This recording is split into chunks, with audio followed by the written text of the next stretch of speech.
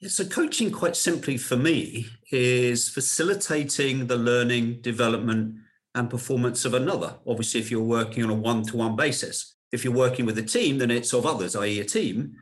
And also, I'd ask your audience to think about how do we use coaching to facilitate the learning, development, performance of an organization? And from our world, we call that organizational coaching. But it's about raising awareness. It's about giving individuals an understanding of things they may not have thought of to enable them to play a better game. Welcome to the HR L&D podcast with your host, Nick Day, CEO and founder of JGA Recruitment, specialist HR recruiters. Tuning into the HR L&D podcast will help you to discover strategic growth concepts, leadership development strategies, and the values and behaviours that drive organisational change and success. Together, let's empower our workforces, diversify our thinking, and achieve significant HR success. Hello and welcome back to the HR L&D podcast. My name is Nick Day, CEO at JGA Recruitment Group, specialist HR recruiters. Now, whether you're listening to this for the first time or the 100th time, let me just say thank you ever so much for being fans of the show. Please do remember, if you'd be so kind, to share the show with all of your HR and L&D colleagues. If you have a spare moment, it takes just 2 minutes, please do review the show. And of course, if we can get more people listening, we can collectively really help raise the profile of the HR industry for everyone globally. It is, of course, available on all major podcast channels. So wherever you get your podcasts, please do check it out. There'll be new episodes being released every single double week. Now, today, I'm going to introduce a fantastic guest, someone who I think is going to speak to a lot of you, because we're going to really focus today on the world of coaching. Now, this is something that we know is ingrained in the world of HR, which is why I'm delighted to welcome Trayton, Vance, who is coaching consultant and strategic advisor, CEO and founder of the Coaching Focus Group. Now, Coaching Focus is coaching-focus.com for those interested. That link will be in the show notes. They've worked with major brands, including McDonald's, the NHS, Tesco, among others, and they really do help embed high-performance cultures to maximize the potential of human capital. Now, this is something that is absolutely red hot in the world of HR at the moment. This is something we want to get the best out of all of our workforces. So I've invited Trayton to the show today because his mission is to create sustainable performance cultures by developing and embedding a coaching mindset in client organizations. He views his purpose and his why, and you'll all know that I'm really passionate about the why in this world, as coaching for a better tomorrow. And he achieves this by leading a portfolio of coaching expertise that enables forward-looking organizations. That's the organizations that you, our listener group, are definitely running on a day-to-day basis to improve their performance. In practical terms, this means facilitating the learning, development, and performance of individuals, teams, and organizations to enable them to accelerate their change agenda and to play their best game. Now, we know as HR professionals the impact effective coaching and mentoring can have when it comes to enhancing the skills, knowledge, and performance of our workforces. So I hope Trainer today is going to really help you all understand why coaching is absolutely critical when it comes to harnessing the full power of our employee potential. So Trayton calls his process the Coaching Focus Way. We're going to find out all about that during today's episode. Without further ado, Trayton, welcome to the HR L&D podcast. How are you doing today? Very well, Nick. Thank you. What a great introduction. Thank you so much. It's a real pleasure to be here and provide my learning over 20 years to your audience. And I hope they can take some of that and utilize it in to exactly, as you say, coaching for a better tomorrow. Absolutely. Now, for those not familiar, as I've mentioned the website already, there are a wealth of resources and links and different guides that are going to help guide you all to becoming better coaches. Well, I'm hoping this episode is going to do the same. Before we deep dive into the world of coaching and mentoring and all the things that really help drive a high-performance culture, I'm going to start with the first question I ask all my guests, Trayton, which is this. What do the words human resources mean to you? Well, first of all, I'll just say it's a great question. And I think the question is, what does it mean to me? I think you can look at it in two ways. Human resources, from my perspective, means people, human beings. The other way you can look at it is it's a resource that we need to manage. And I guess this is the interesting point, that are they people or do we need to manage those people? And this is what I want to sort of outline as we go through here, is the approach that we take to human resources where coaching is seen. Great. Well, a great start to the show. Well, let's dive into that then. The big word I'm going to ask just off the bat to make sure we're all kind of following the right guide here. What is coaching? Tell us more. Explain it from your side. Yeah, so coaching, quite simply for me, is facilitating the learning, development, and performance of another. Obviously, if you're working on a one-to-one basis. If you're working with a team, then it's of others, i.e. a team. And also I'd ask your audience to think about how do we use coaching to facilitate the learning, development, performance of an organization? And from our world, we call that organizational coaching. But it's about raising awareness. It's about giving individuals an understanding of things they may not have thought of to enable them to play a better game. Fantastic. And we often hear, and I've done it in my introduction, so I've already been guilty of this. We often hear coaching and mentoring kind of pulled together in the same kind of sentence. Where I'm a coaching and mentoring professional. But how do those things differ? How is coaching different to mentoring? Two words that get very confused. I think they get confused because both coaching and mentoring use the same skills, the skills of listening, about having an effective conversation, about processing and raising that individual's thinking and knowledge. The big difference between coaching and mentoring is that to mentor somebody, you have to have that knowledge and that expertise in that particular topic. Whereas coaching, you don't. I could coach anybody on any topic. I just don't have to have that knowledge. So that's the main difference. The other difference is when you're mentoring, not only will you share your knowledge, but you may also share your network and your contacts that you've grown over the years that you've been specializing, if you like, in that arena. Where coaching, you might do that, but it's not an expectation. So I would say those are the two main differences. It's a really interesting distinction because actually it helps frame my next question really, which is you mentioned when it comes to coaching, you didn't have to necessarily be a specialist in that particular area, but to coach someone, if we're trying to develop a high performance culture in our workforce, I guess it has to start really with developing a coaching culture first. So is that the case? And what is a coaching culture and how can we start that process? Yeah, well, let's start, if I may, just focusing on that question. What is a coaching culture? Right. When I go to a lot of organizations, they ask me, we want to create a coaching culture. A coaching culture, or let's just take the word coaching out. A culture takes time to develop. So if we add the word coaching, if you just think about what a coaching culture is, it's a culture where coaching is the way we do things around here. Now what we need to do is unpick that and slice that and look at it in different ways and think about how do we do coaching? And when I work with a lot of organizations, they ask us to develop coaching by developing a skill set, by doing training programs. And that's one way. But actually, if you want to develop a coaching culture, then what you need to do is create a coaching mindset, not just a skill set, but a mindset. And then that's something where the sort of the value that you can get from the culture and from the people in it really starts to provide long-term sustainable performance and change. And I'd love to talk further into that if there's time to do so, Nick. Well, hopefully there will be. I'm going to pick up on something you just mentioned there. Often when you mentioned that people think, they want to embed a coaching culture and you'll start with training programs, but there's also a distinct difference between training and coaching. So what do organizations feel when you say, actually, it's not nearly a training session that we need here? This isn't really the journey that I think we need to move on if we want to develop a coaching culture first. Coaching is something slightly different. So how does that process often work when you're working with, especially some of the bigger organizations and the larger brands? That must be a little bit of a shock maybe sometimes. So let's unpick those two words, coaching and training, a bit like we did with the coaching and mentoring, just understand the differences. When we're training somebody, it assumes they don't have that knowledge. So we are training, giving them that knowledge usually in a classroom or a group basis.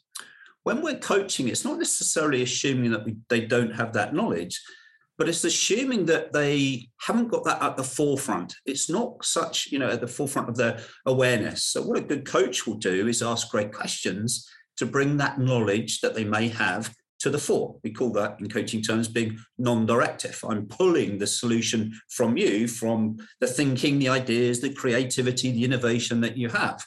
I can also be as a coach, and this is, I think, where it gets confusing around mentoring and training, that I can also be directive. So I could give my knowledge, I could give my experience, I could give my wisdom to you, but then I'm pushing my thoughts and ideas. I'm giving you the solution.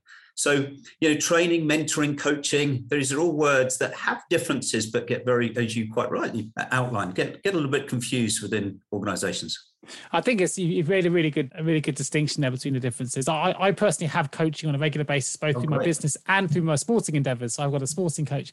But interestingly, if I use that as an example, just listening to what you said there and me unpicking it myself, you're absolutely right. My sporting coach, for example, isn't making me learn necessarily anything new, but he's making sure he gets the best out of me myself. He's asking me questions all the time. How, I already have the knowledge, I have the abilities, but I've got to make sure I do them in the right way. And he coaches me to do that. So for me, that distinction was really, really clear.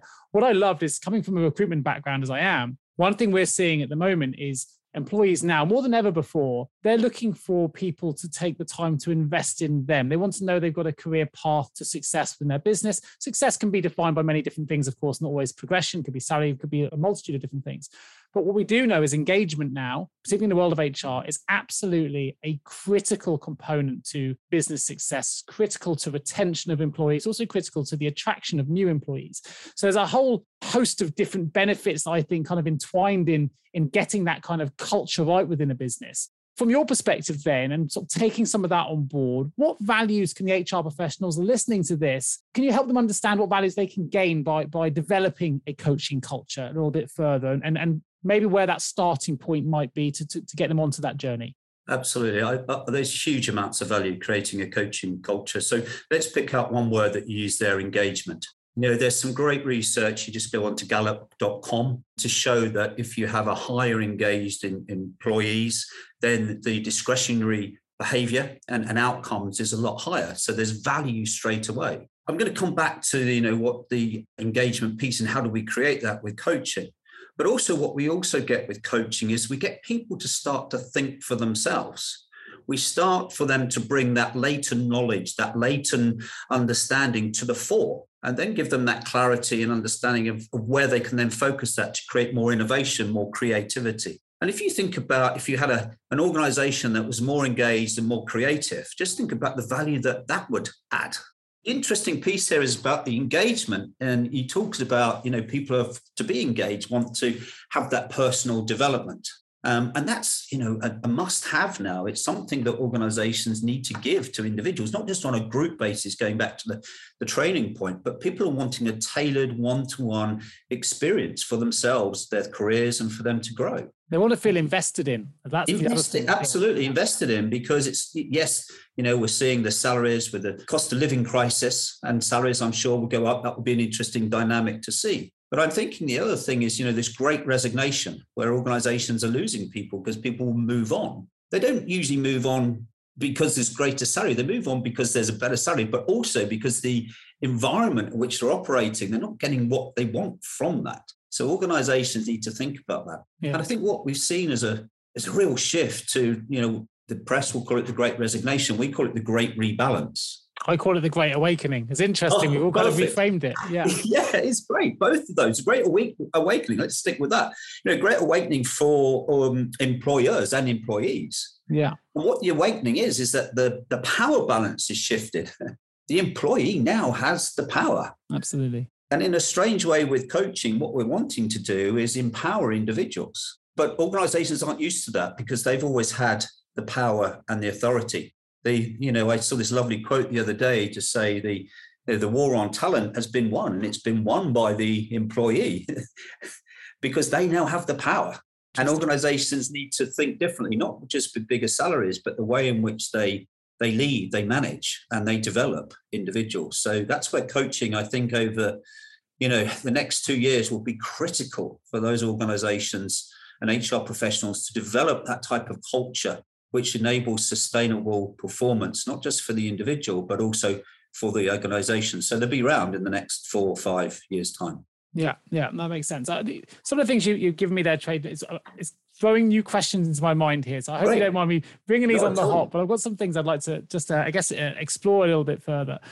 The first is someone with your expertise. I mean, I invited you to the show because you are absolutely, amazing when it comes to coaching. You're so knowledgeable, work with some amazing brands, and you understand the intricacies of what developing a coaching culture is all about. However, I think there's still a skill gap here. It's difficult to immediately assume that HR professionals, L&D leaders are going to be able to embed a coaching culture without necessarily having the expertise to know how to become great coaches themselves, or then how to impart that knowledge elsewhere. You're also, I would say, and this is kind of a two-part question really, because you're also getting all the software and digital transformation companies and things hitting the space that are telling HR professionals, no, the future is all about empowering people through technology. And actually, I see this as a little bit different. It's about empowering people through coaching, which is, I wouldn't say it's in direct competition, but I think there's some ambiguity there in terms of how they both relate to each other.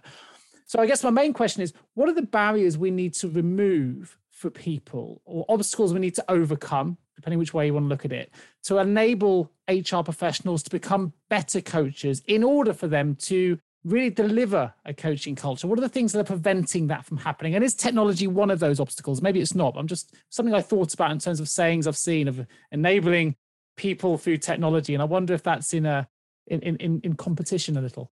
Yeah, I think well, one thing we've got to remember is that we've got the fourth industrial revolution going on. Absolutely. With digital and AI, and how will that impact the way in which we connect? Take away COVID and lockdown and hybrid ways of working, which I still think HR community is struggling to work out the best practice for hybrid ways of working. For sure. So some of the barriers, I think it's, and this might not land comfortable for your audience, but I think it's a lack of understanding within the HR world of what coaching is really about and how we can utilize it.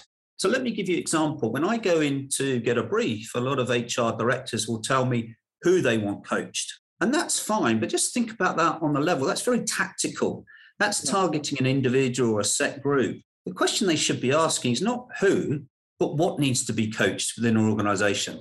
And the sort of mindset shift that the HR community need to do is shift to looking at coaching as a strategic resource, because that's what it is. Sure. Coaching can change as we talked about, can change the culture. It can change the performance. It can create sustainability, agility, innovation, creativity. So just thinking of coaching in that strategic way rather than a tactical training need is the first step, I would say. Yeah, that makes sense. And actually something you've mentioned there in terms of the impact it can have. It can also have an impact on some major HR agendas this year, which is looking at things like inclusivity, ensuring that values and behaviors are being lived within an organization. I guess this all comes back to the overall high performance culture element of a business, which obviously you're linking through having that through a coaching culture at the same time. With all those things in mind, and when is coaching the best development method? When is it the best development method?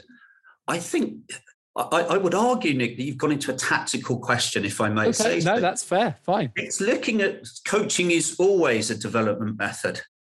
And we use this very simple model where, we all as line managers, as leaders, we wear three hats. We wear a hat of a leader, a hat of a manager, and the hat of a coach. Yeah. The trouble is when we are operating as a line manager, we tend to put on and keep on our management hat. So we tend to control, we tend to sort of play by the rules and make sure that people play by those rules and keep people to the rules. But actually what we should be doing is getting individuals to come into the workplace. And we're talking about line managers here, but I'll pull on that more, and get them to come in with their coaching hat. Look for opportunities where there is a coaching moment, a coachable moment. And it's not end of the month, end of the week, end of the year for appraisals. It's just having conversations that will build confidence, that will build competence within the individual. So they're constantly, every day, playing their best game and being supported in that way, whether that's informally or informally. So I think coaching is always there, or should always be there. It should be part of the DNA. It should be part of the infrastructure. That's how we do things around here, going back to that coaching culture. Sure. No, that makes sense. So utilizing then your expertise while I have you on the show, Trayton, you've got a new client, or maybe I'm an HR professional listening to this and I'm thinking, actually, this is really resonating. This is what I want to implement. I want to have a coaching culture in our business. Maybe we're not in the best position at the minute. I want to turn things around. Where's the best place to start, or where would you start? You're going into a new business. Where's the starting point for these HR professionals listening to this who want to make an impactful change? They want to start the journey. Where do we begin? Well, you've answered your question. What's the impactful change I want to make? That's where I begin. So where do they want to be? What's the impact they want to have? And then the next phase then is just to understand their context, their reality. because that may not be realistic. When I get briefs that come in and say, want to create a coaching culture, then when you talk about the time that may take, the investment that may take, the effort that may take, and align that to the chief exec's agenda and what he or she may want to be achieving, you've got to have alignment and momentum behind anything where you want to make that impact. So be realistic with that.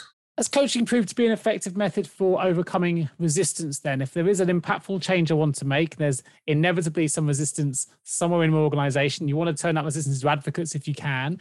Is coaching an effective method for overcoming resistance, or have you found that in your work? Coaching is absolutely an effective approach for minimizing the resistance, but I would say position it in helping for organizations, for individuals, to teams to change. Sure. To have those conversations I'm sure your audience are aware of the human response to change curve. Yeah. To make sure that they feel supported as they go into that, valley of doom, as I call it, and denial, and helping them find ways of coming out the other side. Change is happening all around us, and it's the unknown that makes us nervous. And coaching can just help us realize what we can control, what we can't control, and help us find those ways that can take that great talent and potential that we have to see how we might reutilize that moving forward in the new world in which we work. But what's interesting, Nick, is that very few organizations use coaching to support and facilitate any change agenda, which goes back to my first point about think about coaching strategically. Yeah. Why do you think that is? Just throw that back at you. I think because there's a lack of understanding about how to use coaching, and coaching to a lot of degrees needs people to give ownership and empowerment and responsibility to others. And it's not until now that organizations have realized they have to do that and are needing to do it because the power has shifted. So I think it's them wanting to do change or manage change rather than lead and coach change. Hopefully the Great Awakening, as we're calling it now, has enabled people to realize that they can do that as well, because we've had to put a lot more trust in our employees to deliver change from different locations without being micromanaged, in inverted commas. That must have been well, this is the other paradox. And I guess linking into your question about what stops organizations from using coaching and some of the barriers, I would say 90%, if not more, of the organizations I go to focus their investment and their time on training and developing line managers to be able to coach, which is great. So we create this great coaching ability within the organization. But think about it. When that line manager is coaching, they need to be coaching somebody else, i.e., the right language is to use is the coachee. That coachee isn't used to being empowered. That coachee is not used to having to think for themselves. They're used to being told what to do. Yeah. And they're used to being told what to do because you think about it, as individuals, we've all come through some form of, our parents are guardians. So our parents used to tell us what to do. When we go to school, our teachers tell us what to do. Then when we go to work, our managers tell us what to do. So we've gone through this process as human beings of being sort of programmed and waiting to be told what to do. Now suddenly the world of work is changing. And as individuals, we want power and we are now being empowered. But strangely and paradoxical, we don't know what to do with that power because we're used to being told what to do. So the other barrier, and sort of, if I may give some sort of elements to make sure that people think about and utilize coaching the best ways, don't just focus on coaching and training your coaches. Think about educating and engaging all people within your organization about, one, what coaching is about and how they can be a good coachee, how they can be ready, willing, and able to be coached to embrace that. The other way which may help some of your listeners think about this is when we're coaching, we're having a dance. And if I was to ask you to dance, Nick, if we were able to, then, you don't know what type of dance we're going to have. You may not even know how to dance. Yeah. So it may feel clumsy and awkward. You might step on my feet. I might step on yours. So what we wanted to do with people to have coaching conversations is make sure that that dance is enjoyable, that it flows, and that we want more of it, and we build that momentum. So we create this sort of culture of coaching, but also where people are happy to have a really good conversation of dancing because it's enjoyable and it just flows. And, we come to work and we enjoy that dance. Quite interestingly, I don't know why this image came into my head, and hopefully it's relevant. When you mentioned asking me to dance, the interesting thing there is, yes, you don't know if I can, but also just because you've asked me to dance doesn't mean I can't lead it. Absolutely. Yeah. Which is another thing you can find when you're doing coaching, when you do get the best out of other individuals, that's how we can sort of find out people's potential by asking those questions. You said at the start of the show, coaching is often about asking questions and drawing out of individuals what their capabilities and potential is.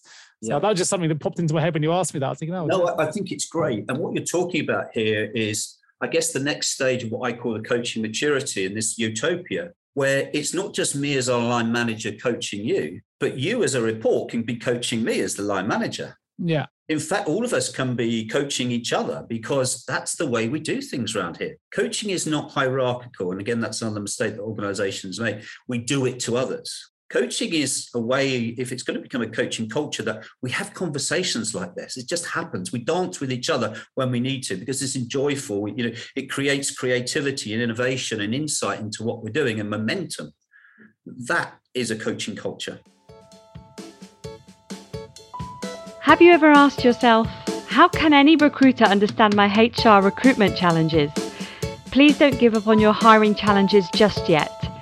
Here at JGA HR Recruitment, we appreciate the difficulties associated with attracting, recruiting and retaining top human resources talent. We also understand just how costly a poor hire can be. JGA HR Recruitment would like to partner with you to help you overcome your hiring challenges. Contact us today on 01727 800 377 or visit jgarecruitment.com to find out more. So I use your word of utopia, just take it a level further. And you may say, Nick, there are countless examples of this, and you don't have to give the names even unless you want to. But are there businesses that have really got hold of this and you, in your mind, have absolutely embraced a complete coaching culture from the top employee, the entrepreneur, the founder, all the way down to whoever that might be, the lowest paid or lowest level individual, whichever way you want to make that summation, where it's really from every employee in that business, they get it? Or is that still something that all businesses are actually still striving to get because it is still a relatively new concept for some? I'd love to give you a long list and say, go and read this case study, this case study.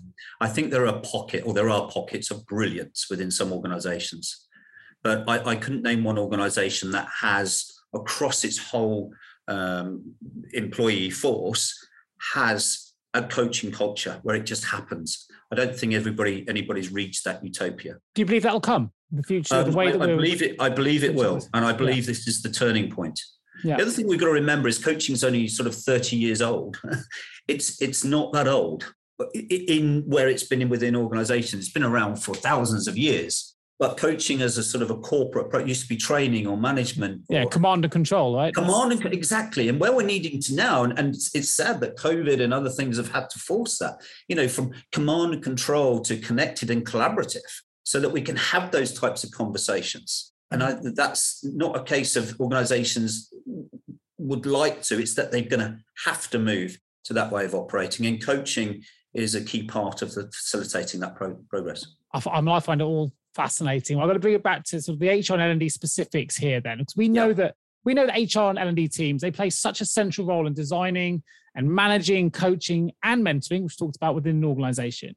Yeah. How can, if I turn them both as people professionals here, how can people professionals understand when coaching and or mentoring are appropriate and effective interventions in relation to where there might be other options available? Is there a way of identifying when one or the other might be the best solution for a particular circumstance? Yeah, let's be really clear here.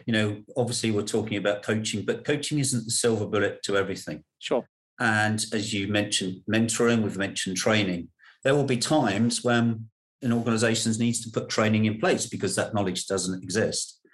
An organization will have a plethora and sort of huge portfolio of experience, knowledge, and wisdom, which they need to build, utilize, and focus to those that have less of that. So a good example would be, I'm seeing a lot of organizations go into mentoring for junior female leaders. Yeah. Sadly, there aren't a lot of senior female leaders on board, but when they are, they're mentoring other females in the business to be able to, make that same track and learn from them. So it's areas like that where other elements, mentoring, training, can be utilized. Coaching is just one arm, but it's the way that how we think and utilize coaching, which is the key thing. What I think is interesting, certainly from this show and from the books that I read and the sporting people that I follow, you tend to find that the high performers in both business, sport, whatever realm of life that you're working in, they tend to have coaches. Top entrepreneurs in the world tend to have their own coaches and or mentors, whatever you want to, relationship is. But actually, in order to achieve that high performance that they do achieve and the things that they do, often there's someone behind the scenes supporting them in their own journeys. Do you think that I think that's more recognized now than it used to be, but do you think the fact that that is more recognized is helping to bring the power of coaching to the fore so that people are embracing it a little bit more than perhaps they were, not just pre-pandemic, but just before? Yeah, absolutely. And I think coaching, I said it's sort of 30 years young, so to speak. Coaching got off to a bad start. Coaching was used in a lot of organizations as a way of remedial support. You weren't a good performer, let's put coaching in to help you. Interesting. I'm glad now that organizations are using coaching for high potentials, for transition coaching, where you're being promoted and you get a coach to support you, into that first role. And I'm a great believer, you don't need to be ill to get better. And I'm glad that organizations now are starting to see that and using coaching to really drive the best output that they can from, going back to the original question, their human resource. So, which is great to see. So it's changing. I think there's some organizations still need to learn more about that, but it's the positioning in a positive way that, if I want to perform to my best, it will be easier, facilitate the learning development performance to have a coach. I've never heard you don't need to be able to get better. I don't know if that's a well-known phrase. I've done a lot of these shows across 2 different channels. It's the first time I've heard it. And God, that resonates with me. Is that one of yours? Is that something that's well-known out there? It's well, if it's someone else's and I've read it somewhere, I apologize, but it's certainly we've been using it for a long time. And fantastic. It's sort of at the heart of, coaching for a better tomorrow. And the nice thing with the phrase coaching for a better tomorrow, better is different from everybody, right? As a coaching business, we wanted to come away from this word performance, although coaching is about facilitating the performance. But what we didn't want to do is make the performance focused on, if you like, the shareholder value. We didn't want to focus the performance on numbers. We wanted to make it human. Yeah. We wanted to make it something that impacts me as a human being, and beyond that to society and the way in which we operate as individuals, not just having a coaching conversation in the workplace, but how we have conversations with everybody, in and out of the workplace. For me, that makes sense because actually the bottom line elements you mentioned will take care of themselves if you get the first bit right.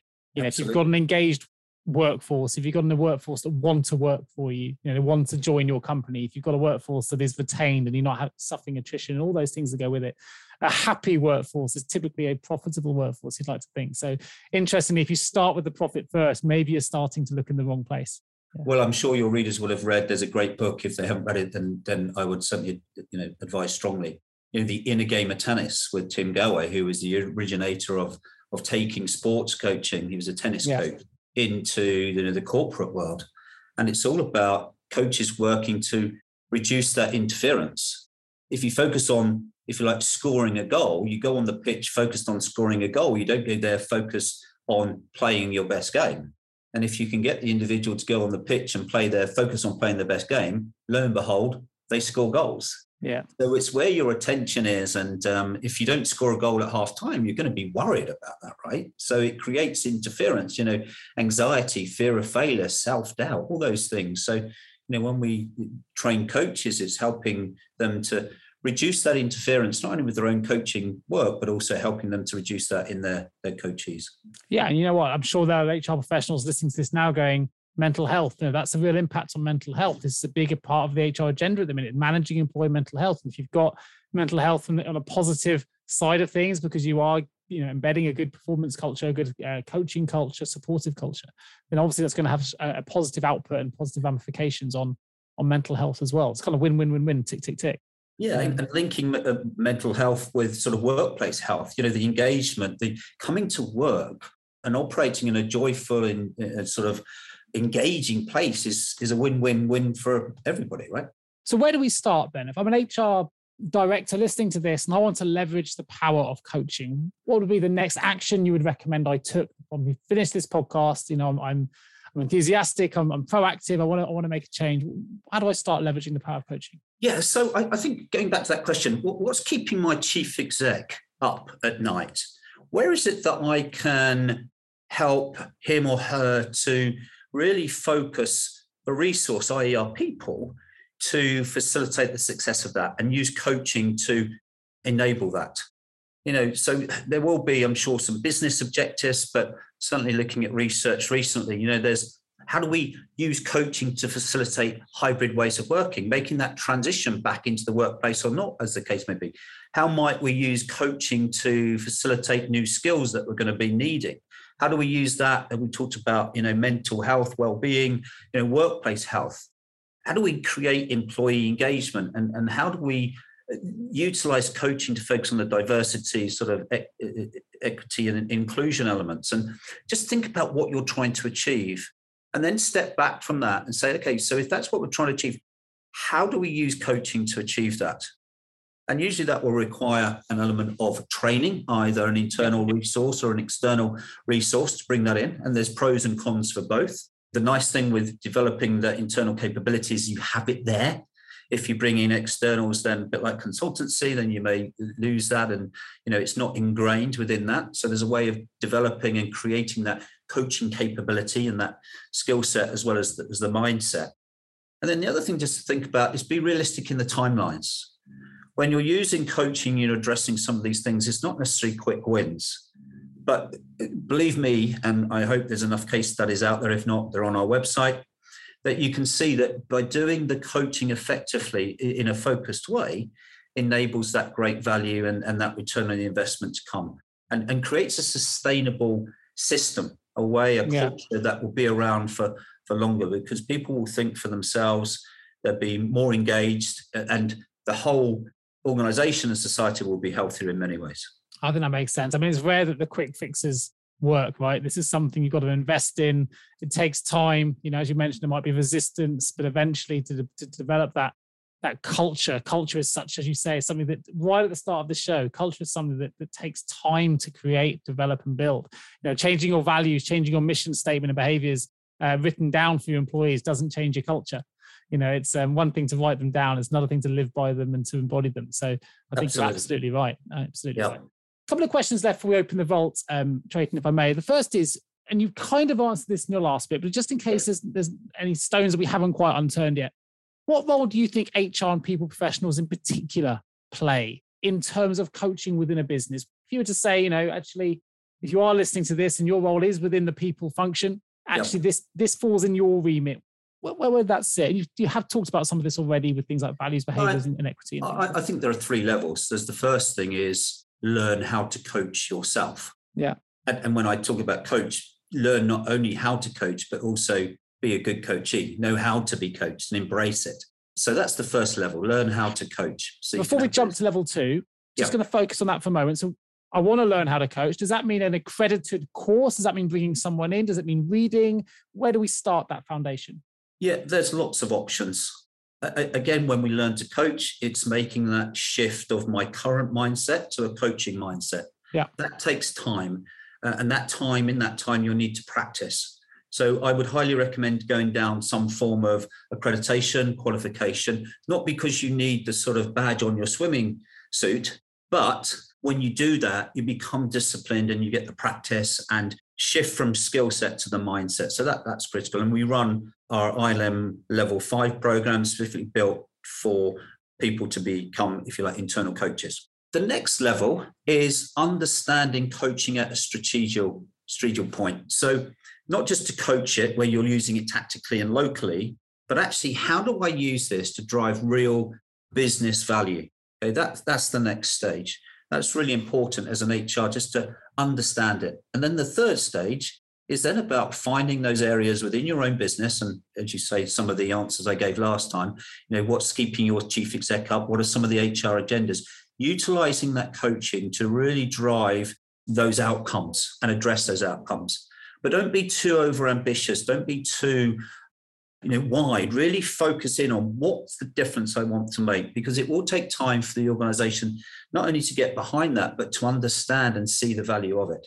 And just utilizing pilots, just have a small function or a country or wherever that is, and just show the value, the difference between doing coaching and not doing coaching. And then you'll soon have people coming around saying, how do you do that? I want to know how to do that.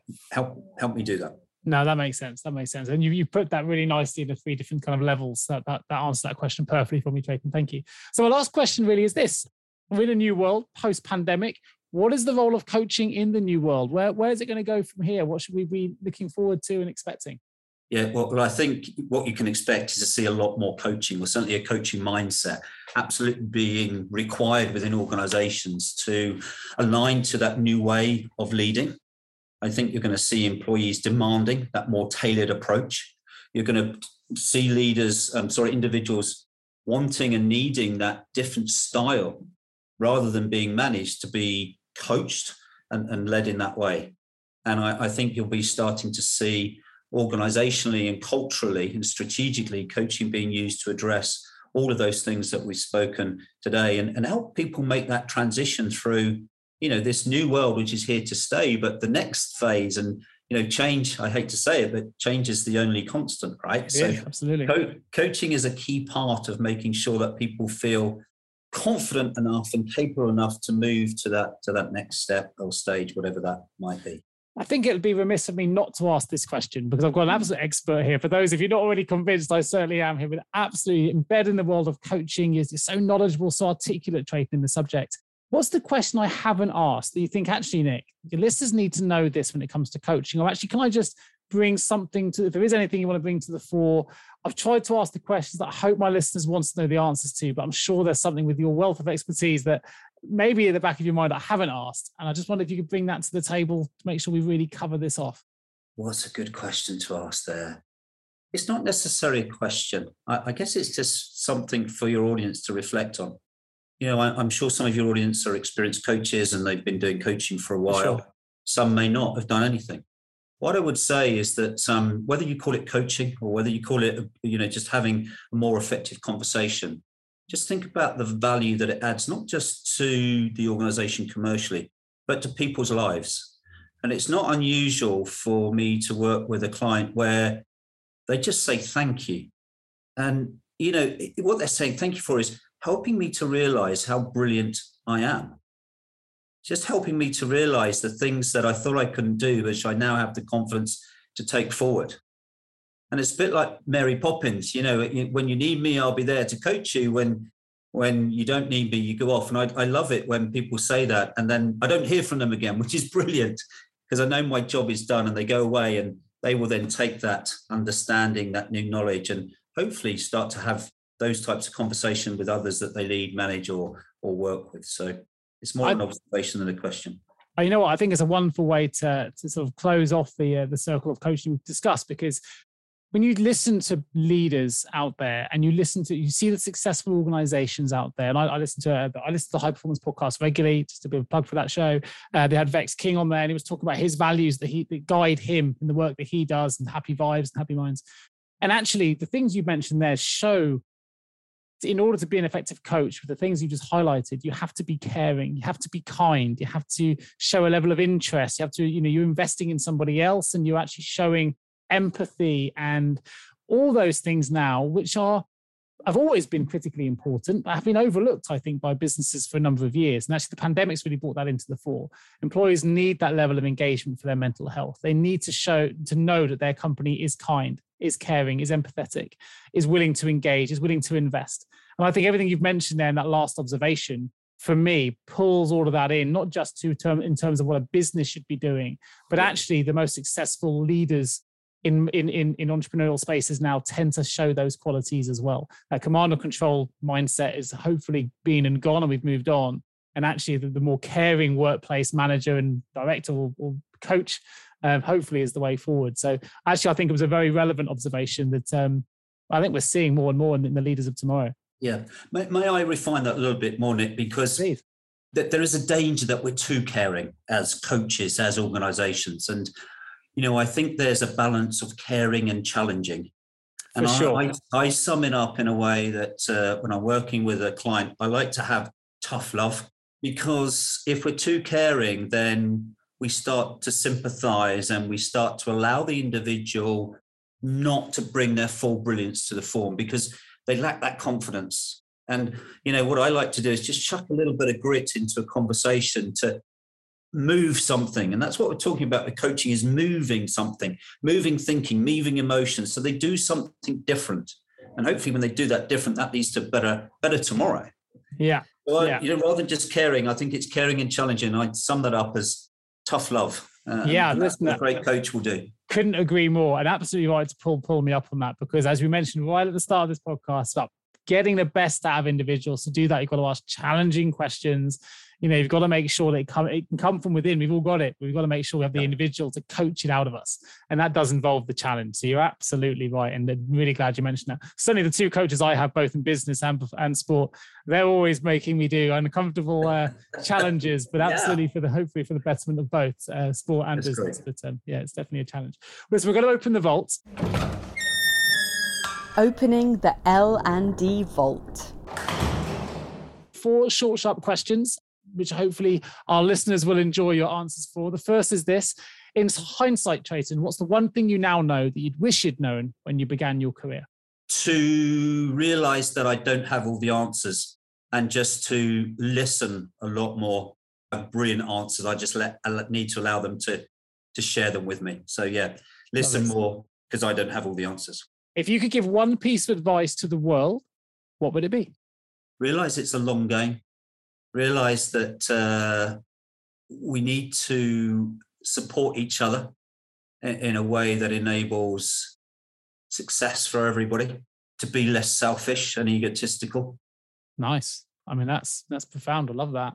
If you had the opportunity, what advice would you give a younger you who is just starting out in this new world of work? It's interesting you say that, because one of the things we want to do, which is linking into coaching for a better tomorrow, is to create a charity where we go to younger me's in the school place. Nice. To educate them and give the coaching mindset. So as they go through their careers or wherever they wish to go to, that they're already operating in that way. Because at the moment, we just go in at sort of management C-suite level. Well, what if we hit that value chain, if you like, at an earlier stage, and helps kids to have different conversations with each other over lunch or in the playground. And then they come into the workplace, they're already doing that. So I guess it would make my business, my role, redundant. But hey, that's a great thing, because it means we're coaching for a better tomorrow. No, fair enough. Love that as well. So last question: what's the guiding principle or behavior you've seen in every great leader, and I know you've worked with many, that you've ever worked with? I think you mentioned them: empathy, understanding, tough love, that challenge plus sort of the caring piece. And leaders that make you feel as if you're the only person they're talking to. Yeah. Giving them that sort of, they're present for you. So leaders that are present, and when you're talking with them, they know you're listening and understanding, empathizing, caring for them, but at the same time want the best for them. Amazing. Well, Trayton Vance, has been an absolute pleasure having you on the HRLD podcast today to share your world of coaching and why a coaching culture can be, I guess, so valuable to businesses. If you really want to develop high performance, good retention, all the things we've discussed today, a lot of it does center around effective coaching. So thank you ever so much for joining me today. And I must just add, for anyone listening to this, please do, whether you're thinking about utilizing the services Trayton offers or not, it's just great as a resource site. So please do go to coaching-focus.com. On there, you'll actually find free workshops. I'm not sure when this will exactly be released, but right now there's a free workshop to help people create a coaching strategy ready for the new world, which is actually delivered by Trayton. There's case studies on there. There's the coaching focus way, which really does build on the content Trayton's given to us today. There's executive coaching services, consultancy services, but there's loads of stuff to really get your teeth into here. So if you're passionate about coaching yourself, you want to find out more, please do go to coaching-focus.com. It's a resource that I use. It will also be in the show notes, so you can go straight through from this episode and start your own journey towards creating a coaching culture in your business straight after this show ends. So please do go to that URL. And of course, if you are an HR L&D professional, listening to this and you need support with an HR, HRIS, L&D or similar related vacancy, then also get in touch with myself or my wonderful team at jgarecruitment.com. You can get us and we can help you with whatever that HR requirement might be it temp, contract or permanent. We've got an excellent team and we can help show you what a great HR recruitment experience can feel like. It just leaves me to say a huge thank you once again to Trayton Vance for joining me on the HR L&D podcast. I look forward to bringing you the next episode real soon. Thank you, Trayton. Thank you, Nick. Pleasure. Bye-bye. Thank you so much for tuning into the HR L&D podcast with your host, Nick Day, CEO of JGA Recruitment Specialist HR Recruiters. If you need any help with the current HR or L&D vacancy, then please get in touch with Nick and his team. All contact details can be found in the episode notes. In the meantime, to make sure you never miss a future episode, please subscribe to the show through any of your favourite podcast channels. Till next time.